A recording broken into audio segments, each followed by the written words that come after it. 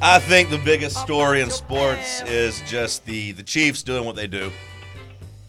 6 straight conference championships. Every year that Patrick Mahomes has been a starter, he has made the conference championship.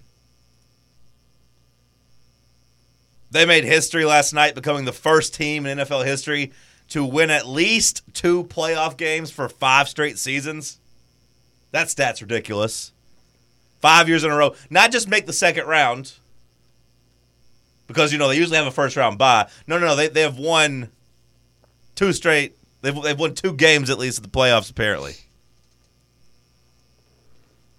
The last 15 AFC championships, Bob, there are 3 quarterbacks that have been in every conference championship in the AFC for at least 15 years. Do you know who the 3 quarterbacks are? Ooh. A little quiz show to start the day. So in the last 15 years. Yep, last 15 AFC championships have featured 3 quarterbacks. God, that's a tough one. Obviously Mahomes. Mahomes? That was the easy one. This is going to be one that you're going to tell me, and I'm going to be like, "Yeah, man, I had, it's like right in front of me. I can't place him." Well, Tom Brady. Oh yeah, Tom Brady and Patrick Mahomes, and Mark Sanchez. Mark Sanchez, as the Jets made those back-to-back AFC championships. So, 15 straight AFC championship games. It's like the dragon meme. You got the 2 tough dragons and the goofy one. Mahomes, Brady, 2 goats, and then Mark Sanchez with his tongue out. You know what I loved? I saw somebody post on X that this drew a little bit of an NBA corollary to him, where,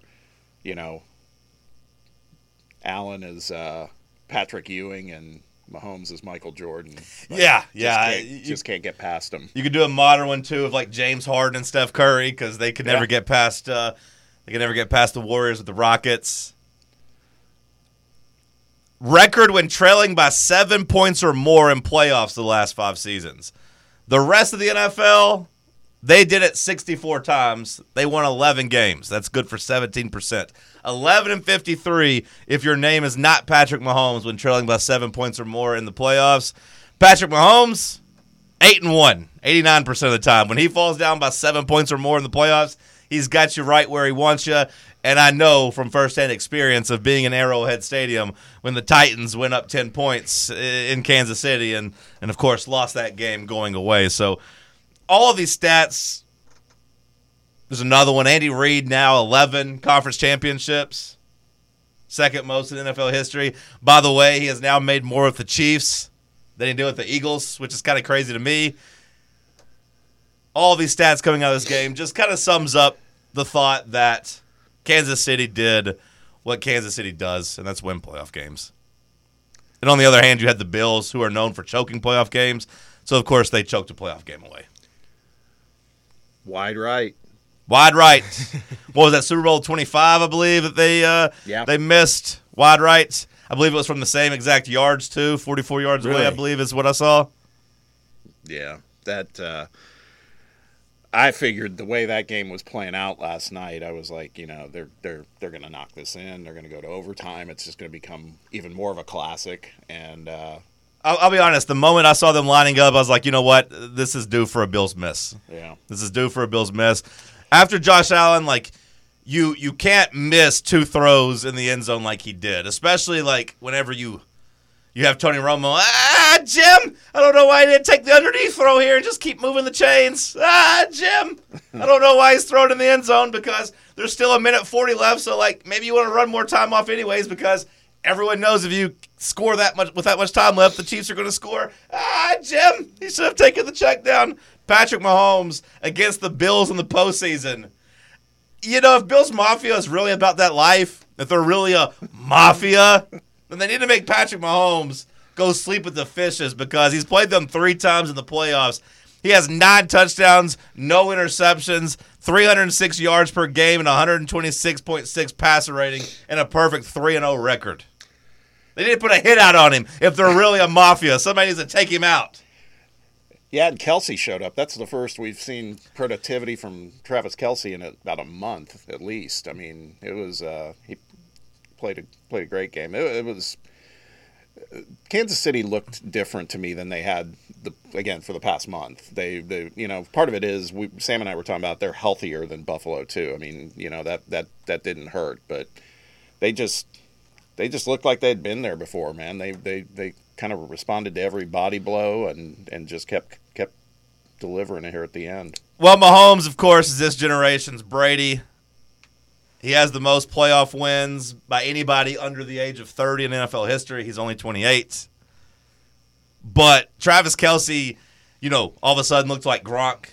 And like late career Gronk, where hey, we're going to kind of keep you in the garage, big fella. We're not going to get you out and on the road and get miles on you. Yes. But can you give us something in the playoffs? And Kelce said, yep, that's fine. 5 catches, 75 yards, 2 touchdowns.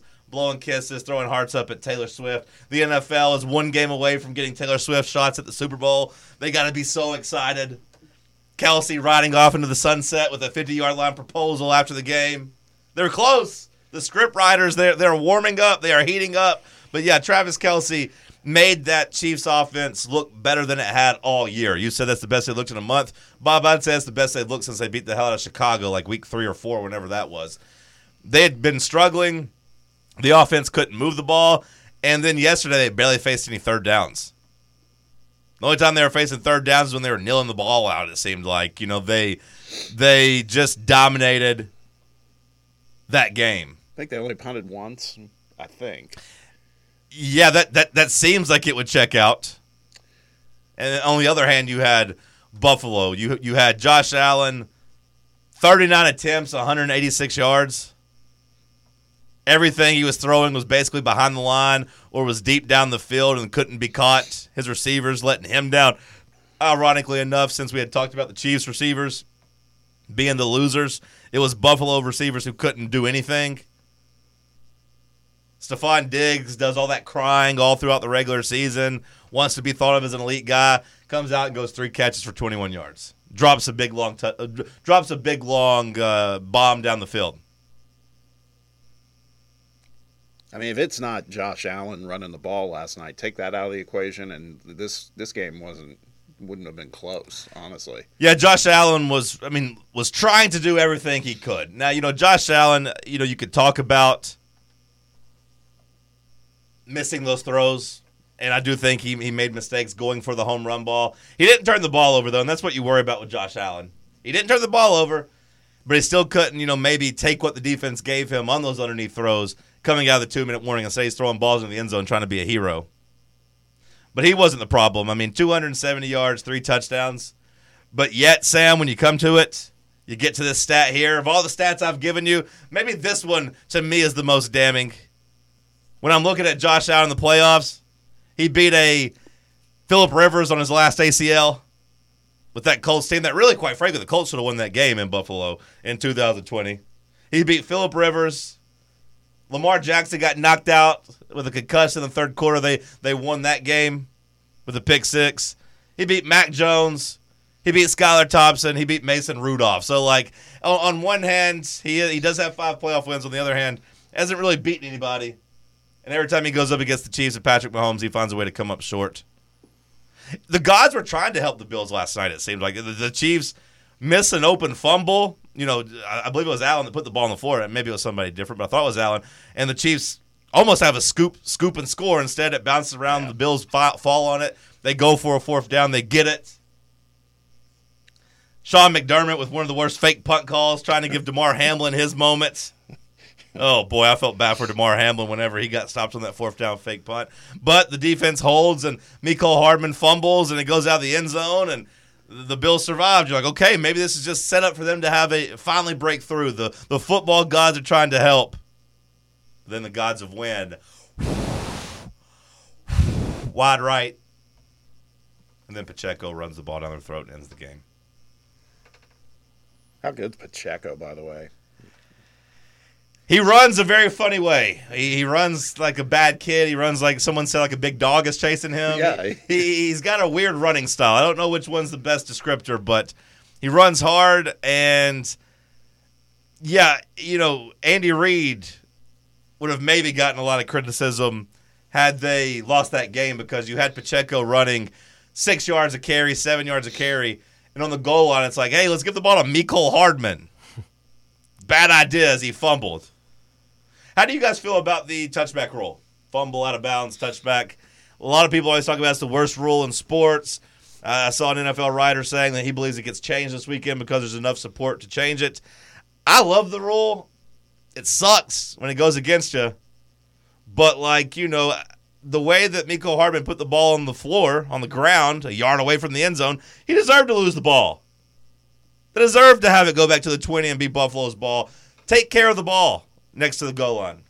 That's my favorite rule in football, honestly. Okay. I love it. I love it. I love when it happens. I think it's just like a strange little wrinkle to the game that kind of screws everything up and, like, screws the flow up of the game, and I think it's, like, a positive thing, honestly. Like, I think if you're that close to the end zone, yeah, I mean, if you're fumbling it out of the back of the end zone, I think you got to be punished for something. You can't just get it back on the 1 yard line. It's the ultimate reverse draw 4 in Uno. Yeah, like, you think you got it, boom, oh no, I'm drawing 4. Yep. You want to get rid of the draw 4, Bob? I don't like it. I do want to get rid of it. I believe in a league that rewards so much for offense. It's just such a, and maybe that's why people like it. Obviously, it's such an about face from all of that.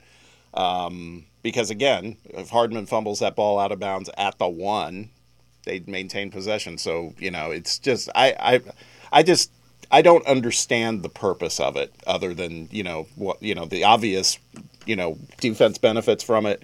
I just think the way the league's structured, I've never understood why that rule existed. I'm not a fan of it. I think we would all hate it way more if we had guys just recklessly diving, trying to throw the ball across the end zone, trying to get it to the pylon, trying to get it.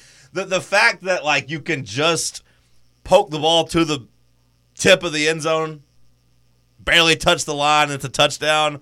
Or if, you know, you try to jump over the pile like Drew Brees used to do and the ball gets smacked out of your hands, the fact that that's not a fumble, I do think you have to have some type of real punishment for guys not taking care of the ball. I'll do you one better. I think every fumble out of bounds, if we're going to start changing rules, every fumble out of bounds should be a defensive touchback. Take care of the football. If we're going to start changing rules, hold on to the ball. Because if you're going to say it doesn't make sense, okay, I'll go the other way then. Every fumble out of bounds that the defense doesn't have a chance to recover, you lose the ball. That's what happens in basketball. You drop a ball out of bounds, you lose the ball. It's an interesting thought. You hit a ball out of bounds in volleyball or in tennis, you're out of bounds. And NFL's like, redo. It's all right. I would go the other way. Yeah, just let's get rid of all fumbling out of bounds. Take care of the football. But the Bills had some things go their way, and they still couldn't cash in. They still couldn't do it. They couldn't beat their boogeyman. And you got it at home. And you got it at home, yeah. And in your mind, you're like, hey, we can't beat them in Kansas City, but just give us a chance in Buffalo. Bills Mafia, we'll jump through tables that are on fire. We're so tough. They even recruited Kelsey's brother to be part of Bills Mafia, right? I mean, I got to say, it took one game for me to be sick of Jason Kelsey. Really? Yeah, it took one game. I mean, like, being shirtless in the press box or in the luxury suite, like, the heat's on, bro. Like, who are you trying to improve? Like, you're in there in a nice, crispy 70-degree box. Like, being shirtless isn't cool. Like, you're not being tough. You're not out in the elements. I'd rather watch Jason Kelsey sling beers shirtless than have to watch a Taylor Swift cut back every time. Can you get out of the way? Taylor's in front of you. I wonder if Taylor looked at that and said, I don't know if I want to join this family. This guy might be a little problematic down the road. Post game, he was like holding little girls up in the stands and he's a winner.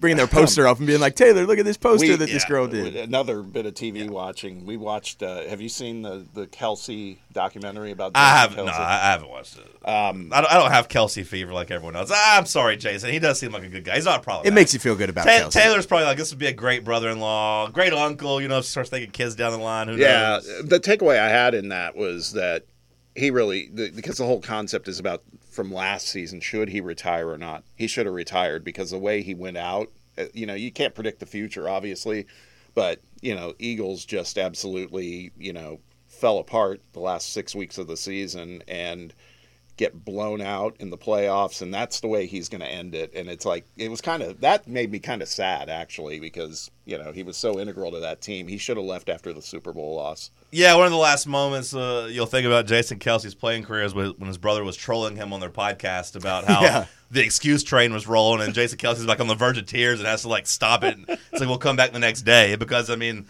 that team did fall apart. And, you know, I don't know if it was a lack of leadership. I don't know what the excuse was or what the reasons were, but yeah, that was a bad ending. But at the same time, no one's going to think of a great having that be their last moment. Like no one's going to remember that Tom Brady got his ass kicked by the Cowboys, in their last game. Now, obviously, Tom Brady on a different level than Jason Kelce, but you'll still think of that Super Bowl the year before. You'll still think of that. Buffalo, though, now finds themselves in a weird position. They are now $43 million over the cap.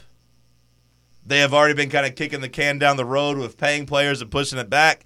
Now that bill is about to come due. No pun intended. You might have seen the last of that core of that team. Like, if I was betting right now, I'd say Stephon Diggs not coming back. They'll find a way to get off of him. I don't even know if McDermott keeps his job. Yeah, I was going to say, we talked about this first week of if he was somehow going to lose in the first round against Pittsburgh, that his job would be in jeopardy. I still think that holds true after last night. Yeah. Yeah, the way they lost, you could say, hey, we lost a close game, but also like, hey, man, that fake punt should have got you blown out.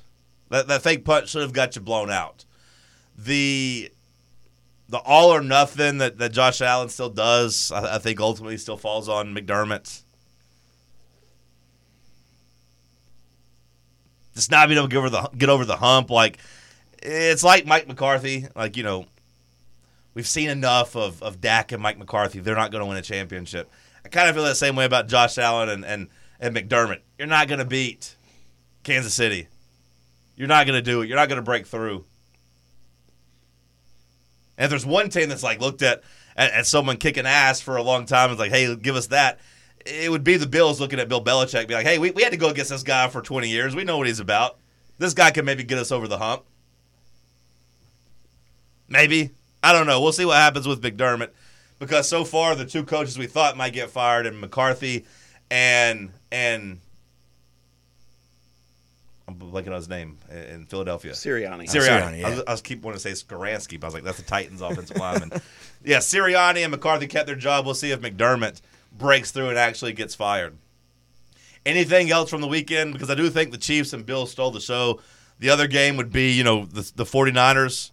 They were on the cusp of getting knocked out, but Green Bay kind of, I don't want to say out-choked them, but when you miss that kicker miss, like. Yeah. Kind of have to, yeah. Yeah. And then before the game, you find out LaFleur said, when my kicker goes out there, I just kind of pray. That's not a very good testament to how you feel about your kicker. That doesn't exude a lot of confidence. And then, of course, it plays out where he goes out there and misses a kick that could have put them up 7. Instead, they missed. And at that point, you're like, yep, here comes San Francisco right down the field. And sure enough, San Francisco right down the field to take the lead. And ultimately, Jordan Love paying homage to Brett Favre. That's the only explanation that I have on that interception he threw to lose the game on first down with 2 timeouts left, throwing it back across the middle of the field. He's lucky that was a Saturday night game. Because if that was the final game of Sunday, we'd have a completely different conversation about Jordan Love on his YOLO throw. I'll tell you what, though, if you're a Packers fan, and I know some Packers fans who were actually very pragmatic about this loss. They were like, man, we were just excited to be in the playoffs. And I'm very excited for the future. I think as a Packer fan, you got to be excited about this team's so young and so talented. Now we've seen it, and Love, that was a horrible way for him to go out in that game. But his evolution overall in the past 6-7 weeks has been pretty impressive. Who knew it would be easier to replace the quarterback at Green Bay than it was the kicker? I mean, that's pretty tough. Mason Crosby was up and down his last couple years. So I will say, like, for as many quarterbacks that they had, the last couple years of kickers have at least made up a little bit on the stress meter. But you're right. We talked about the Packers being the youngest team to make the playoffs in a non-strike shortened season since, I believe, 82. On the other hand, though, like, you got to take advantage when you have chances in the NFL. Like, you can't take it for granted, like, hey, we'll be back. Jordan Love got hot. Those receivers got hot. But, like, that interception he threw at the end of the playoffs could be something that kind of derails his confidence. Like, you could look back on that and say, hey, that was our chance to break through. And instead, he threw a back-breaking interception. I do think the Packers still look at the season as a win, so like the vibe should still be good around the franchise and all that, in the offseason, but still, like you let San Francisco off the hook. Green Bay should have won that game. Yeah. Jumping over to San Francisco, how about the Tennessee guy, Juwan Jennings? Yeah, Juwan Jennings. Big catches, man. That guy is something else. Juwan Jennings now going up against a couple Tennessee guys for Detroit. Detroit got a couple Vols on there, so at least one of a beloved Vol will be in the Super Bowl. Cam Sutton hasn't been playing very good for Detroit, but him and Reese Maben got a chance to make the Super Bowl. Juwan Jennings got a chance to get to the Super Bowl.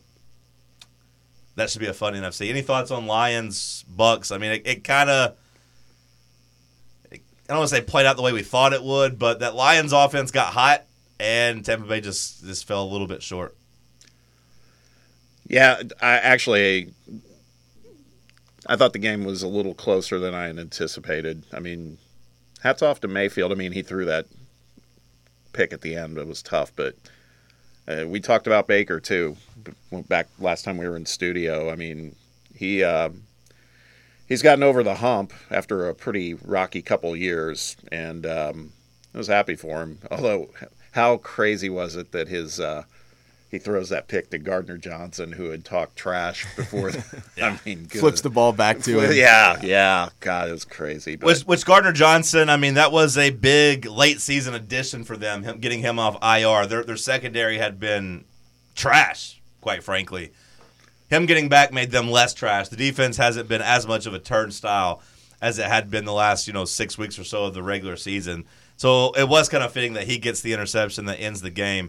Did you have any problem with Tampa Bay going for 2 down 14? I see a lot of people still mad about that.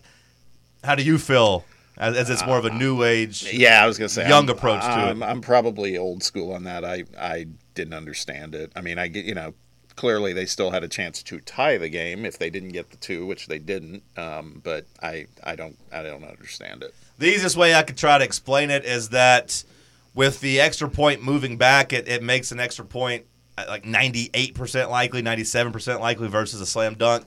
And if you can get a 2-point conversion, I think 52% of the times, getting 2 cracks at it helps the math. So if you get it on the first time, then you're kicking for the win.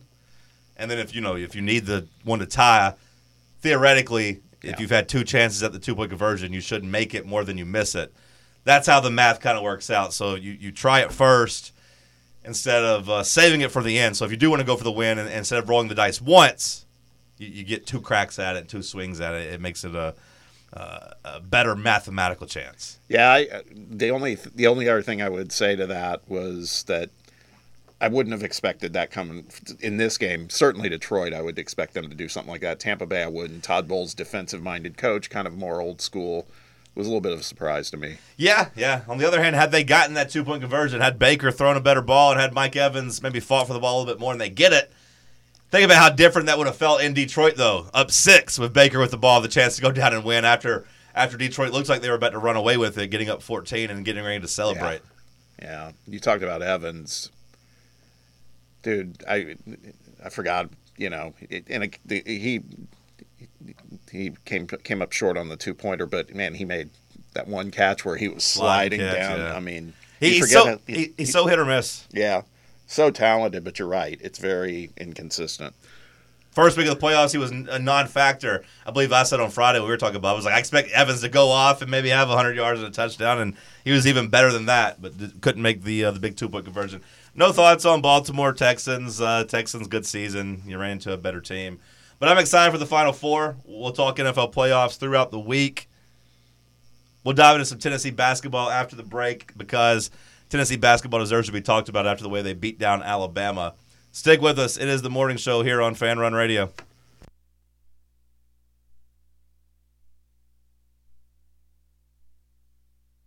Ever been the coach who realized the team's gear just wasn't up to par? Well, if I'm being honest, that was me. Just a downright irresponsible and plain bad coach. Then, SM Athletics changed the game. I want you to picture this. On Saturday, Tennessee absolutely dominated a top 10 Alabama team. Per the metrics, they get credit for a top 10 win. I know it didn't have a number next to it on the little score bug, but Alabama was thought of as a top 10 team in college basketball circles, and Tennessee gets credit for a top 10 domination. Bob, you were in the building at the Thompson Bowling Arena at Food City Center. Walk us through the game, your thoughts, the energy inside of the arena. How was your Saturday watching Rick Barnes and the boys? It was great. The energy was really good. I didn't know what to expect just because of the weather, but I actually think, they talked about the game being sold out. I was wondering, okay, really, how many seats will be filled? But it was pretty full. I think a lot of people were like me. They just wanted to get out. And, middle of the afternoon, it seemed safe enough to do it. There was a ton of energy. And I thought stating the obvious, but it was utter domination. It's hard to find much that was wrong with that win. They had the backing of the crowd. Alabama, we've talked about this before, and Will Warren corroborated it with us last week that, the whole situation with Alabama is live and die by the three. It's either three-pointers or short-range shots, nothing in between.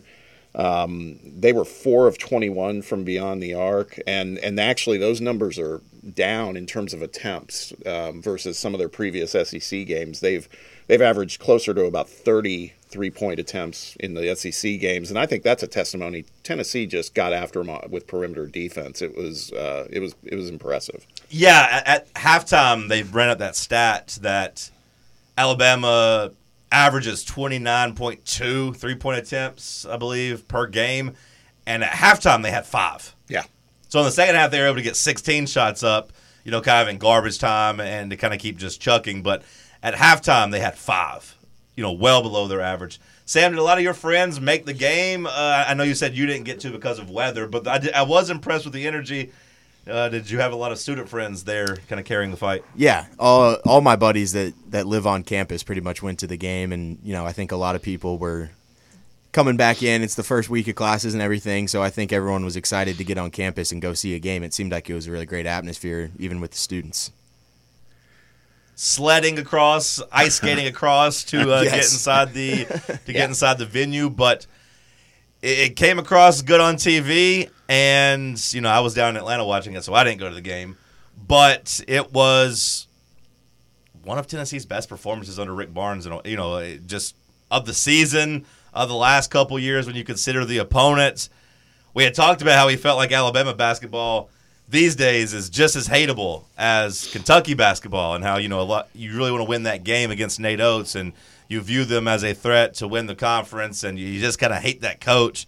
Tennessee treated it like a rivalry game. Alabama couldn't answer the bell, though. Yeah, we've talked about douchey Nate Oates. Even he heaped praise on Tennessee in the postgame. Said they were tough and physical. They simply were not ready for that. As dominating a performance as he's seen against one of his teams, he had a lot of superlatives about Tennessee, and he should. Not only did Tennessee kind of keep them contained on the three-pointers, they also forced 22 turnovers. And the way, Alabama's pace, they probably average, I'm guessing about half that. They probably average 11, 12 turnovers per game. But double that is pretty impressive in terms of Tennessee in their defense. And I just think that it was a top-to-bottom domination. And personnel-wise, it's crazy to say Connect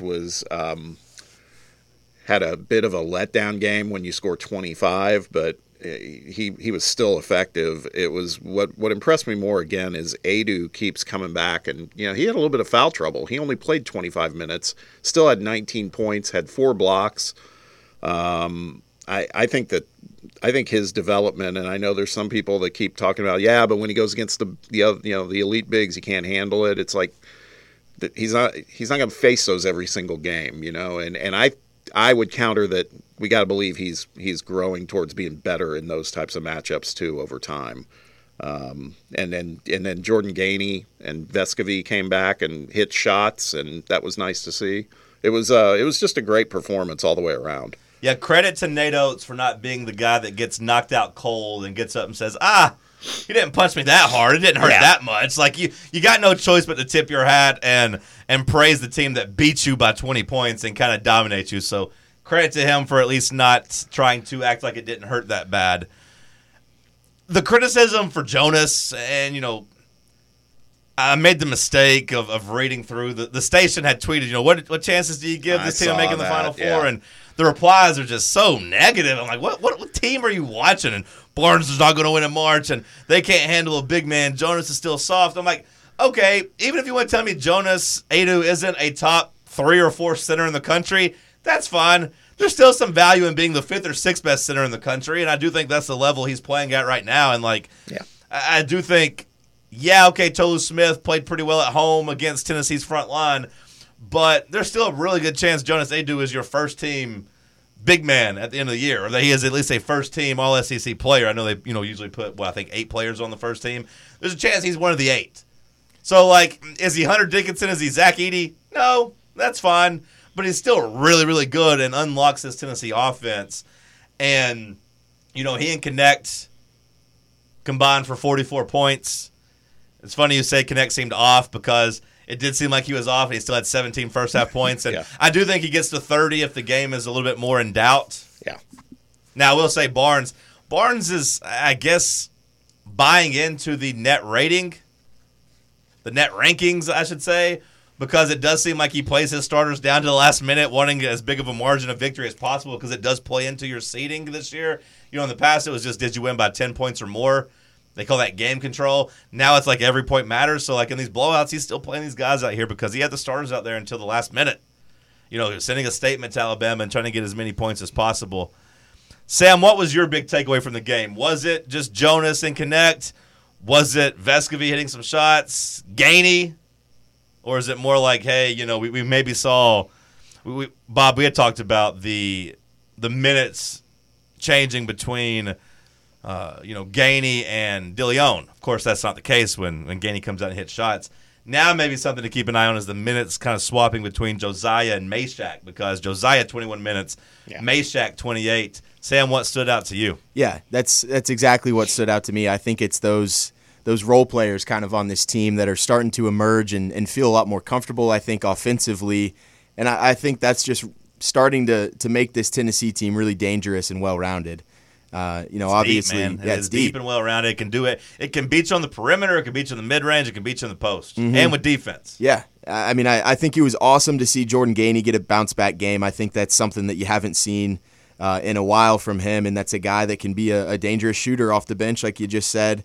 I thought Santi gave you some big shots and some big stretches, and then I think you mentioned Meshack right there, but 28 minutes, I think he's starting to feel a whole lot more comfortable just offensively. Obviously, one of the best on-ball defenders in the country, probably the best in the SEC maybe. So, I think it's a lot of these role players really kind of carving out their little spot on this team in terms of offensive production and keeping that defensive production. I think that's turning this Tennessee team into that true top 5 team that they actually are. Yeah, the one thing, there were 2 observations I would make that, if there's anything, and I had to dig to find some cause for concern, Awaka played 6 minutes because, he cannot – this happens from time to time. He can't stay out of foul trouble. And part of it's his game. He's so physical and so aggressive, but got to have more than that on a consistent basis. Have to, particularly in a game – really, Tennessee was fortunate if you think about the fact that Adu, again, only played 25 minutes. That's a game you need at least 10 from Awaka, and you didn't get it. So thankfully it didn't matter. And then Josiah, 1 point, 0 for 3 from the 0 for 3 from the floor. 1 point. Yeah, and it's the craziness of those plus minuses. You look at those, and it was like a plus 20, and I guess he wasn't a liability, but I would argue he is a liability because we need more from him then if he's going to be on the floor. There was talk that he was under the weather. He was sick, hadn't practiced since the Florida game. And that's fine. But you bring up a really interesting point, John, that the way Meshack's playing, the way he feeds the floor with his energy and intensity, and even Oates specifically pointed him out that he is just impossible to generate offense against. I mean, that's something to watch. Jamon Mashack hates Alabama. He hates stars from Alabama, apparently, because he had Brandon Miller in hell last year, and he had Mark Sears in hell on Saturday. Like, Sears ends up, with a decent game, 22 points if you just look at the stat line, but 7 turnovers. And he worked his ass off to get 22. And he got a lot of it, towards the end after the game was decided. Like, the first half when Tennessee, kind of established how that game was going, Mashack was dominating the perimeter. And quite frankly, at this point, who do you have more confidence in offensively? Mashack or Josiah? And you maybe even still say maybe slightly Josiah. Maybe. Maybe you say it's even. Maybe you say it's Mashack. But to me, it's at least a debate. It's close, especially when you consider the other stuff, the rebounding and the on-ball defense. Josiah plays good team defense. Josiah does rebound and pass, but he's not that dog on the perimeter that can hound their best ball handler, and Jamon Mashack is. Sears had 7 free throws, so he really only had like 15 points. Yeah. Yeah.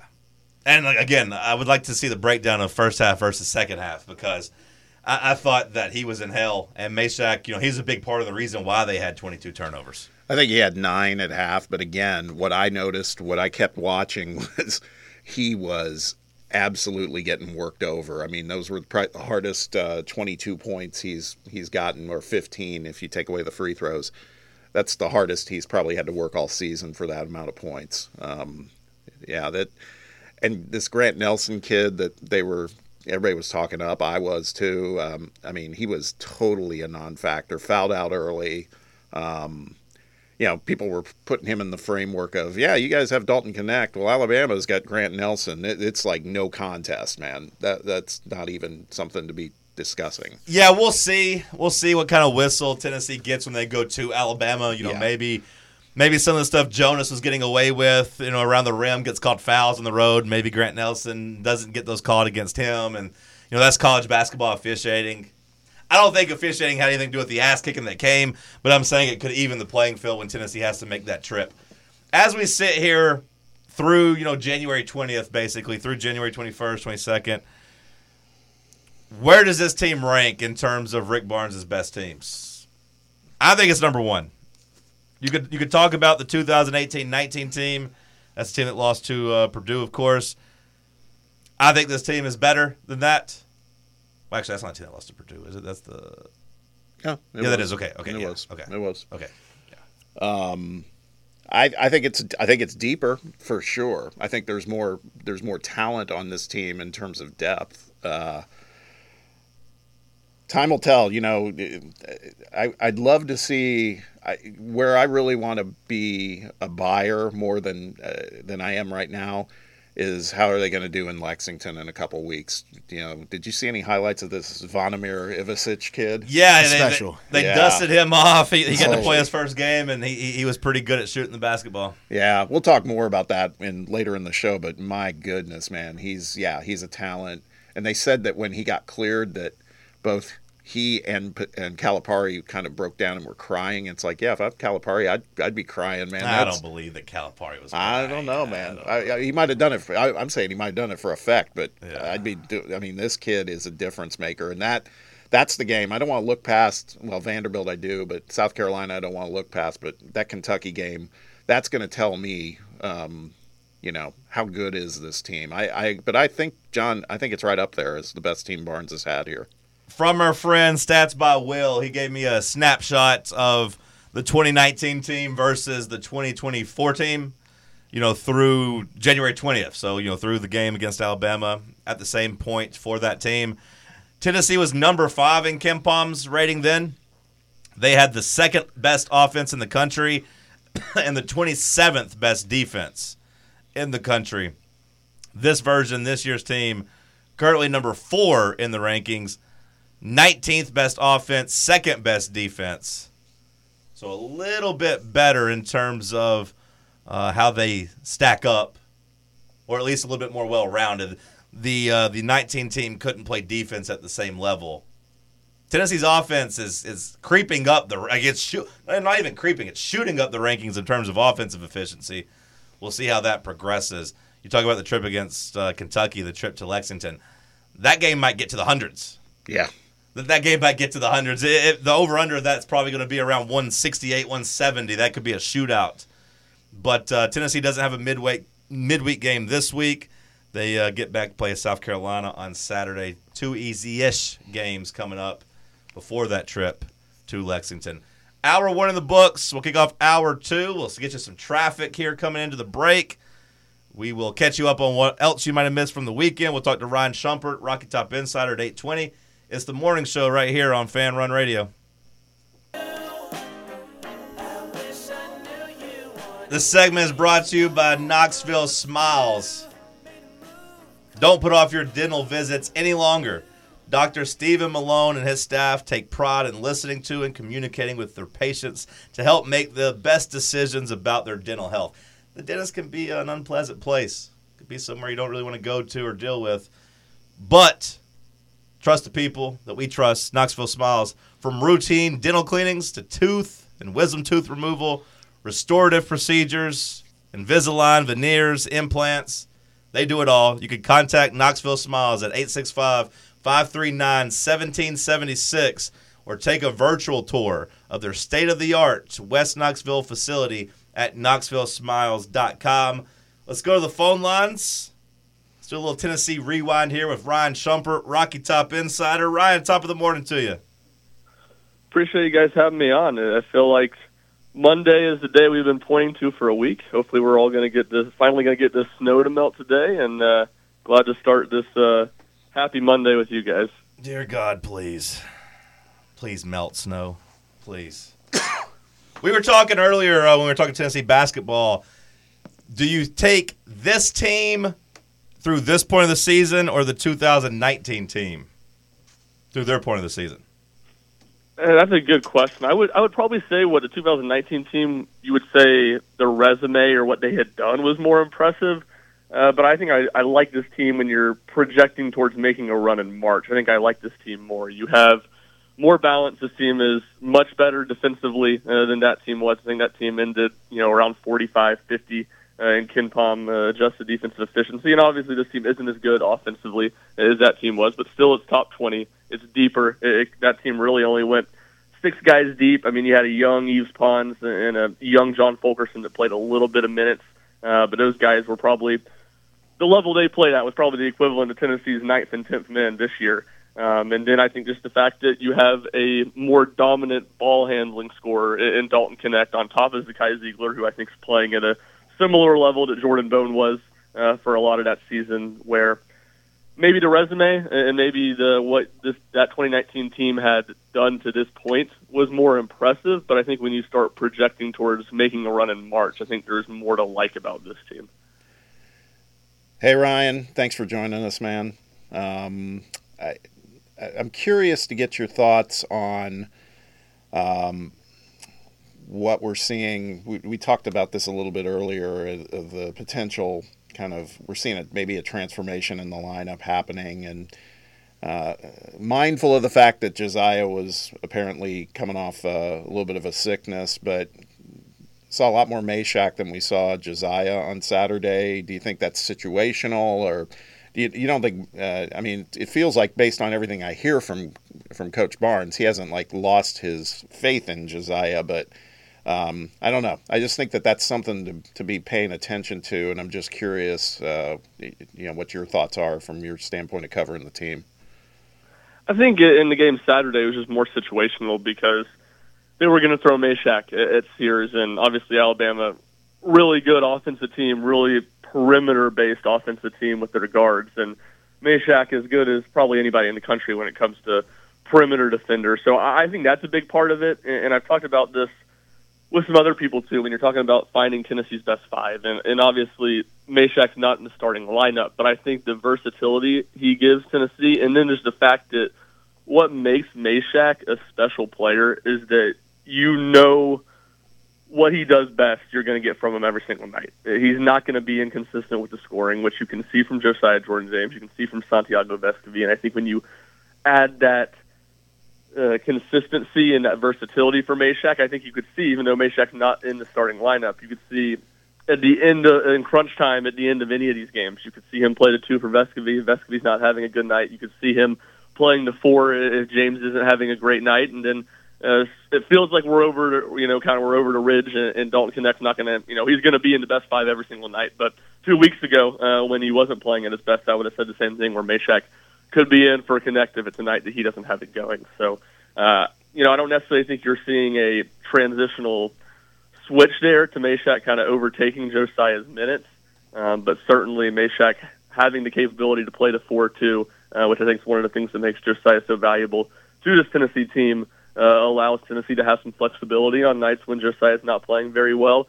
You know what Meshack's going to bring. You know that defense is going to be there every single night, and you'll see the possibility of him playing at Josiah's minutes kind of towards the final minutes of the game. Like we saw, really probably Georgia, I think, would have been the best example of that, where that game was tight towards the end, and the last 8 minutes, Josiah was on the bench, and Jemai was playing the 4. Yeah, a quick observation that I saw, and maybe it doesn't mean anything, but I found it interesting, and it was at the beginning of the game. They do starting lineups, and then the starting 5 converged at midcourt, doing their little huddle, doing their little, team on 3 type deal. But there were 6 there, and Meshack was there too. And so what I think, I don't read any tea leaves on that. I just think that Meshack really views and covets his role as kind of a 6th man, and he is part of that rotation in a big way. And then we saw it happen in that game. So it just kind of an interesting observation. Probably not a whole lot to take from it, but it was weird. It caught me when I saw that. No, I definitely think he thinks of himself as a 6th starter, and I Yeah. mean he is an important part of the team, and kind of like Manu Ginobili. I mean, obviously not the same type of player as Manu Ginobili, but I mean he didn't start for the Spurs, but was a key contributor, and Meshack has carved out a role of kind of being, like I said, Tennessee has 6 guys that they feel can play at any moment and play at a high level. Switching gears to football, Tennessee able to land 2 big old girthy meaty boys from the transfer portal yesterday, as Jackson Moy, is that how we're saying his name? Jackson Moy? Jackson Moy is how I've been saying it. Okay, Jackson Moy from Stanford, and Zalance Hurd, the 5-star left tackle transfer from LSU. Just kind of talk about the importance of Tennessee kind of being able to shore up that left tackle position. Hey, and Ryan, in any of your writing, please don't refer to him as girthy and meaty. They're big, meaty boys. Oh, man, nice a big guy. Thick. No, I mean, I think we talked about it when I was on here a couple weeks ago, that Lance Hurd was, almost just a must-get for Tennessee. At least Tennessee had to get somebody at the tackle spot, and obviously they kind of passed on the Mississippi State kid. They didn't pursue him super, super hard, let him go to Auburn, which kind of left them with one option, and that was Lance Hurd. And it's just a huge get. And I think you go from feeling, even if you bring Gerald Mincey back, you feel pretty good about the offensive line, but you don't feel just fantastic. Obviously, Tennessee's offensive line wasn't great this season, and its pass protection left some to be desired, and you really upgraded that spot. And now you can move John Campbell over to the right side, and it'll be kind of wait and see to see how effective he'll be there, but you think he'll be able to play at the same level, which is a really solid, not an elite, but a solid level. And then you bring a guy with super, super high upside in Hurd, and I think one of the things that's maybe most encouraging about it is that he's a guy that was just a true freshman this past year. He's going to have to play at least 2 more seasons before going to the NFL. And when you talk about some of Tennessee's deficiencies recruiting along the offensive line, it felt like so much of what they've done the past few years and what they were going to have to do maybe this offseason and even going into the next offseason was just kind of Band-Aid solutions. And Lance Hurd isn't that. He's a guy that can play multiple seasons, and I think that's really, really encouraging. I think it really raises the ceiling of Tennessee's offensive line. I think you go into it thinking that this will be as good as any group that Josh Heupel's had probably besides 2022, but I don't necessarily think it's a major step back from that group either. So that's a big win, and I think when you look at it from a broad perspective, Tennessee really gambled by letting Gerald Mincey walk and letting him go into portal, ends up at an SEC rival in Kentucky. That was a risk. That was a calculated risk, but certainly one that could have come back to backfire on Josh Heupel and his staff. It doesn't. Tennessee really upgrades at that spot, and I think certainly landing Hurd, biggest win to the date for Tennessee in the portal. And then Jackson Moy, he's a guy that's going to add a lot of depth to the defensive tackle spot. I think that's probably not as big as a concern as maybe you would have thought at the beginning of the offseason. You bring Amari Thomas back, you bring Omar Norman Lott back, but always good to have another body there. And I think the two things that I like about that get, he has some versatility. He played some strong side defensive end for Stanford last year when they had some injuries at that spot. And then also the fact that you talk about all those guys at defensive tackle, a lot of them are entering their final year of eligibility. And Moy still has 3 years to play 2 seasons, so he'll be a guy that's back in 2025 when Tennessee's kind of in a transition spot at the defensive tackle position. Yeah, so Tennessee able to kind of find their left tackle that you anticipate kind of matches up the time of Nico, right? Like, I mean, Nico 2 years. Right. Lance Hurd, now you have his left tackle. You're going to protect his blind side. You're going to make sure that he's healthy and hopefully standing upright and not under fire, running around kind of like he was in the Iowa game. On3 has him as a 5-star transfer. He was a 5-star prospect. They compare him to DJ Fluker, the Alabama offensive lineman that I believe went number 11th overall in his draft. So high upside, high potential, a position of need. Do you feel now, Ryan, that Tennessee is good to go in the trenches, both on the offensive and defensive side of the ball, or are you still concerned on either one of those?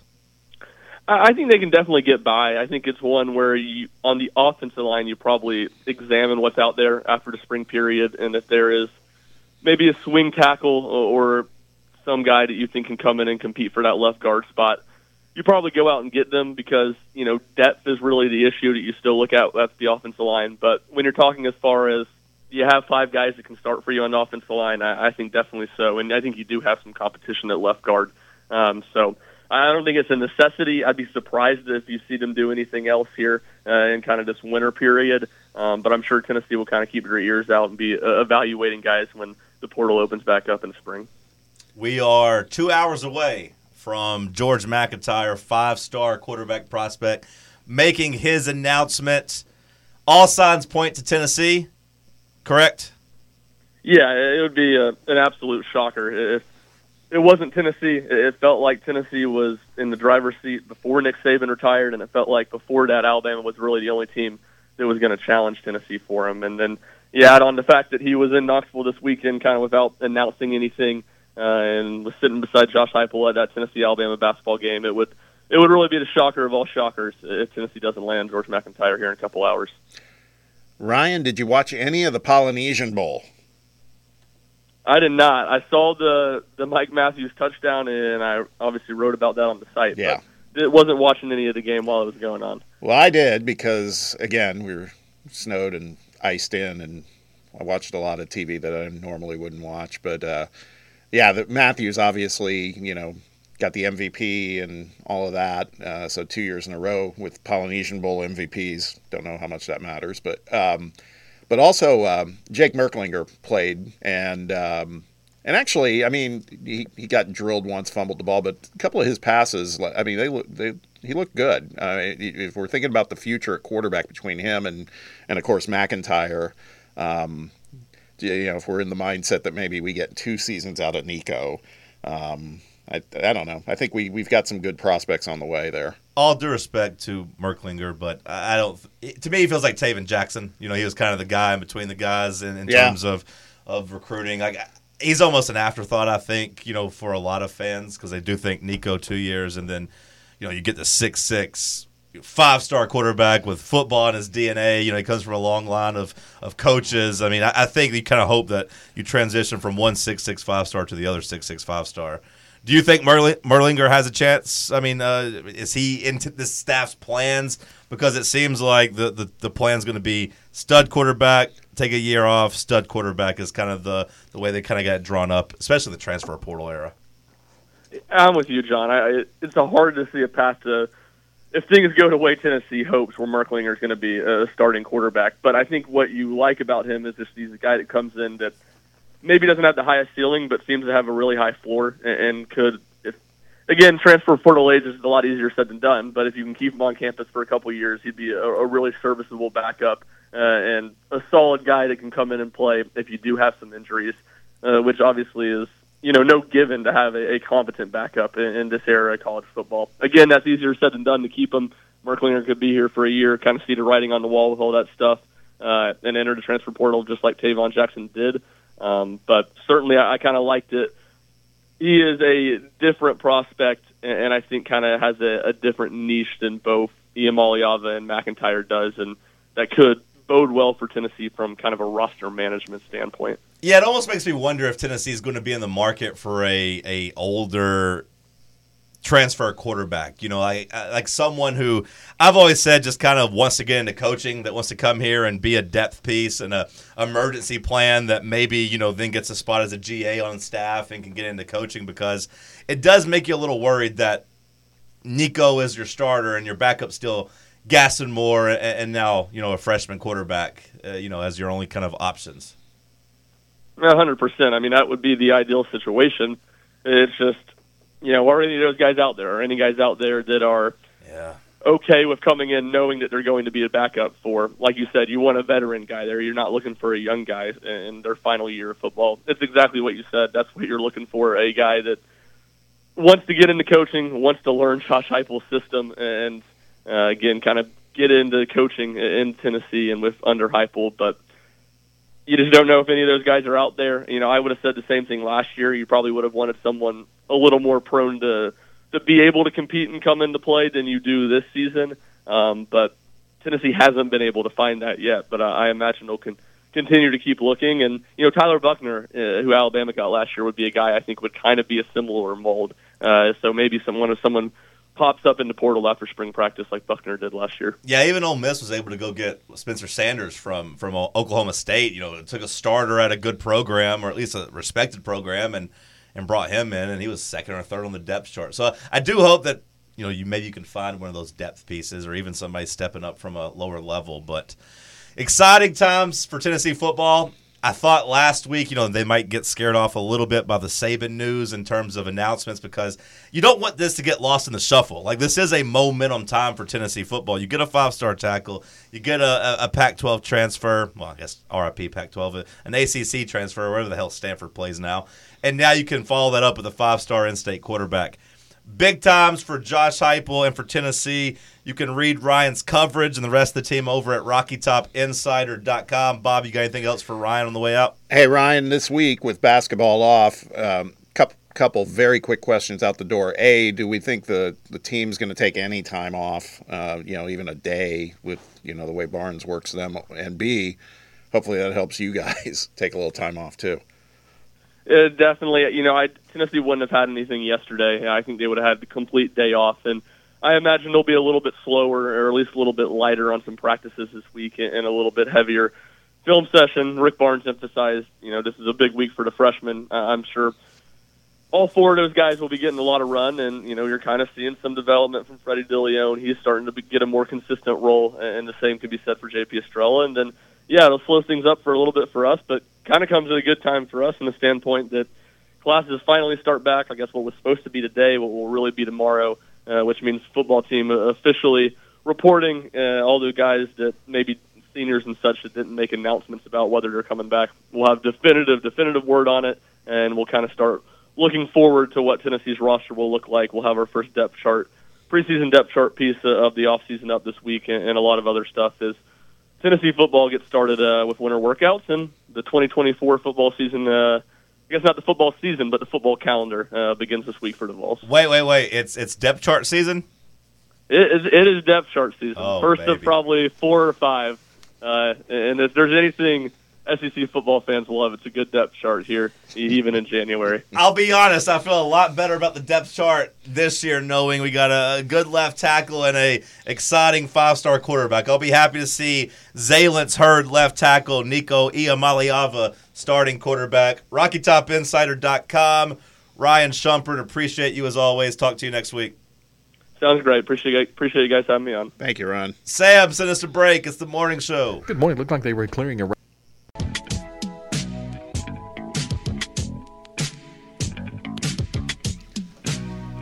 Hour number 3 is brought to you by Inward Half. You can support Tennessee athletes by going to thevolunteerclub.com and grabbing the Everything Polo created by Inward Half.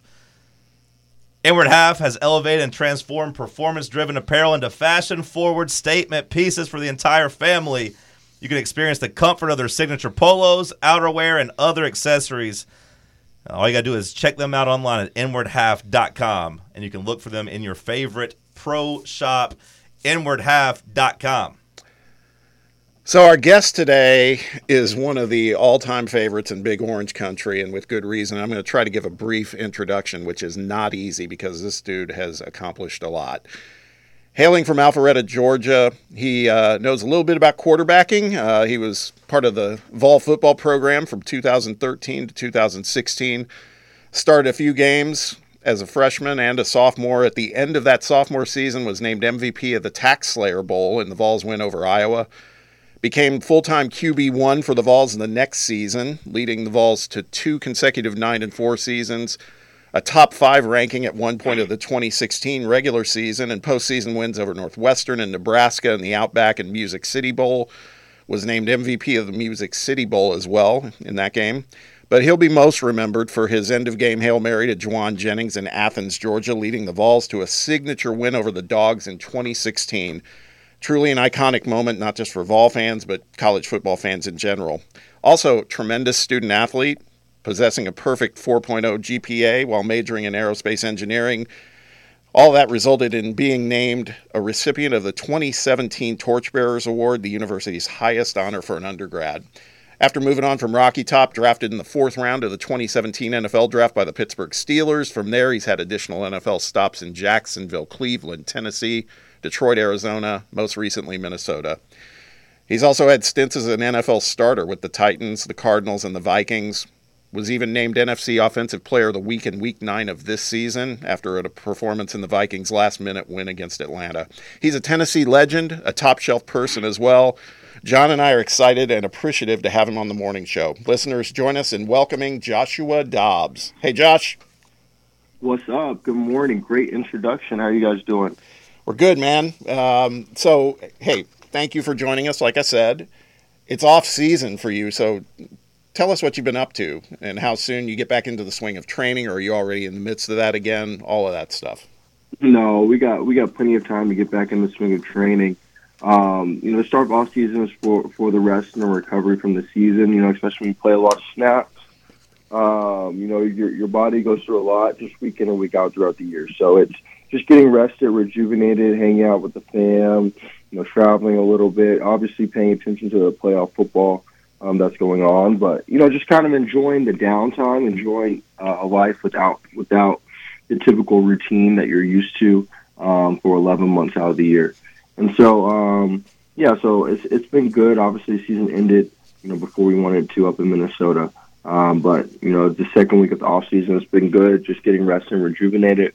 Back from the season, obviously it was a crazy year, a lot of traveling, a lot of picking up and moving locations. So it's been good to have a chance to rest since then. And then we'll probably start getting back into a training regimen after the Super Bowl, and things will slowly ramp up throughout the off-season programming and to next season. But we got a long ways before that happens, so we'll enjoy the free time of the off-season. Now, you may or may not remember this. You and I spoke on the phone a while back about your Torchbearer podcast, which we're going to talk a little more about in a few minutes. But just not too long after we spoke, you became a white-hot topic in the sports news cycle. You were living through a lot. We were seeing you on feature pieces on NBC Sunday Night Football, Fox, Van Pelt, everywhere, it seemed. You were learning the names of your offensive squad and offensive play calling in Minnesota as you went in real time, and starting at arguably the toughest position in the highest level of professional football. In the midst of all that, I mentioned it earlier, you performed at a high enough level to get an NFC Offensive Player of the Week award. They just obviously don't hand those out to anyone. That's a hell of an achievement. So load balancing comes to mind, but how did you handle all of that happening all at once? I mean, that was amazing. And did you have any past experience that may have helped you manage that moment too? Man, I appreciate that. Yeah, it was a tremendous year professionally as a football player, man. Like a lot of really good accomplishments, a lot of tough situations and excelling in them. So, I was definitely proud of it, and it was good to get the recognition as well. So it was a lot. It was a unique story, a unique path, and I kind of accepted that journey last year as I strove to prove myself as a week in and week out starter in the National Football League. We're not drafted in the first round, or the opportunity's not just handed to you. You gotta you got to go about your business a little bit different than the normal path. So, I just, kind of just took it day in, day out, accepted everything that came with the opportunities, knew like what success and the attention that would bring. And, with it all, being able to promote my story has been awesome, to be able to share it with, other players, whether it's, high schoolers, college players, or even other professional players that have been in similar positions and are working for their opportunity to shine. Just show them that resilience that you have to be able to achieve those goals, man. It was good to be able to bring light to that. And obviously, my time at Tennessee is highly documented, everything I did from the classroom to on the field to in the community.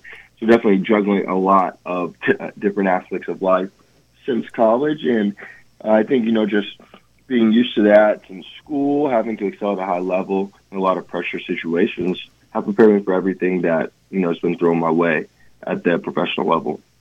Josh, I got to be honest, man. You owe me a couple dollars or a couple drinks next time you're in Knoxville, because I was on the wrong side of that Falcons-Vikings game when you came in off the bench. I was on the Vikings money line and had to watch you go down the field with a minute left and no timeouts. It hurt watching one of my favorite players do that to me. I didn't know you were going to be playing. Man, that sounds like your fault, not my fault, my man. You gotta be smarter, man. You gotta bet smarter. Josh Dobbs, as I said, he's from Georgia. What was the better time breaking Georgia's heart, the Hail Mary or the comeback in Atlanta in front of all those Falcons fans? Probably the Hail Mary. I just have, natural beef versus Georgia fans. Growing up in Atlanta, I did not grow up a Georgia fan, but I grew up a Falcons fan, right? So, going to Georgia, having the Hail Mary, definitely was a huge moment. Obviously, being a Falcons fan, then kind of be on the other side of it was really cool to grow up going to games at the Georgia Dome, the old Georgia Dome, and then obviously watching the Mercedes-Benz Stadium getting built and then having that performance on that field would definitely be extremely memorable. The one that I love sticking it to the fans, though, is definitely the Hail Mary, without a doubt. Yeah, now that I think about it, the 4th and 7 scramble against the Falcons, they almost had you from behind. I was kind of like, get him, but then he ran. I was like, okay, good for Dobbs. But I will say the being in Sanford Stadium and watching the Hail Mary, it made up for it. For that pain you gave me on that Sunday, it was one of the best nights of my life, getting to celebrate that win. 100%. Come on now. Hey, staying on that note, any other memories? I'm thinking from a UT perspective. Obviously, we've talked about what happened in Athens, and it's one of the greatest memories I remember as a football fan. But any other memories that really stood out to you during your time as a quarterback in Knoxville? Oh man, there's a ton. I think one of my favorites was my last game in Neyland, against Missouri, and having a really good game out there and going out on a high note. I think like the bowl wins were very special.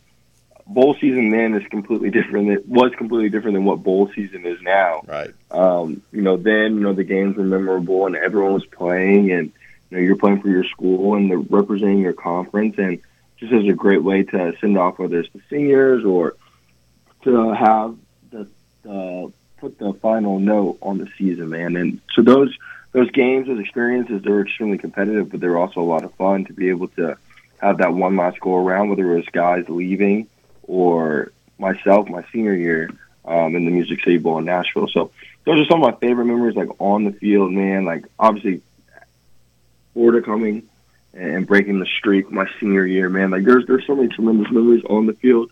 What I love though also is like the memories off the field, man. Like you become so close with those guys that you go to school with, that you work hard with, that you come in as an 18-year-old kid and you leave as a 22-year-old man.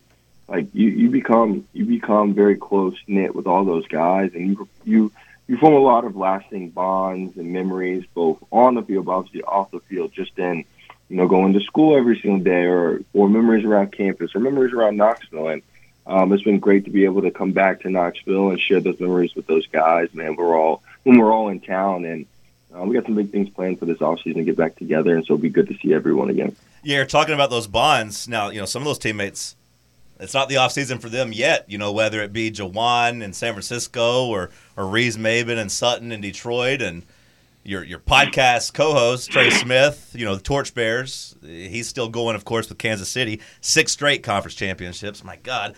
Is there a Yep. team you're rooting for? Is there a team you're rooting for to win the Super Bowl? Man, that is tough. I got a lot of guys spread out across the teams. I'll say though, once you get to this point, man, you're just hoping for good football, man. You're hoping everyone stays safe, watch good football. If I had to guess who would win, I think whoever wins the AFC is going to win the Super Bowl. So obviously, I want Trey to beat the Ravens, even though our guy T has been doing a great job coaching for the Ravens, man. So that'll be a good matchup. I think whoever wins that game will take home the Super Bowl. You faced two of these defenses too that are still alive with Baltimore and San Francisco. I mean, any thoughts on which one was tougher for you from your perspective as a starting quarterback? They're both really good, man. Like, we faced San Fran before they added Chase Young, so I know it's a whole nother threat that they have over there. But I mean, they were already rolling.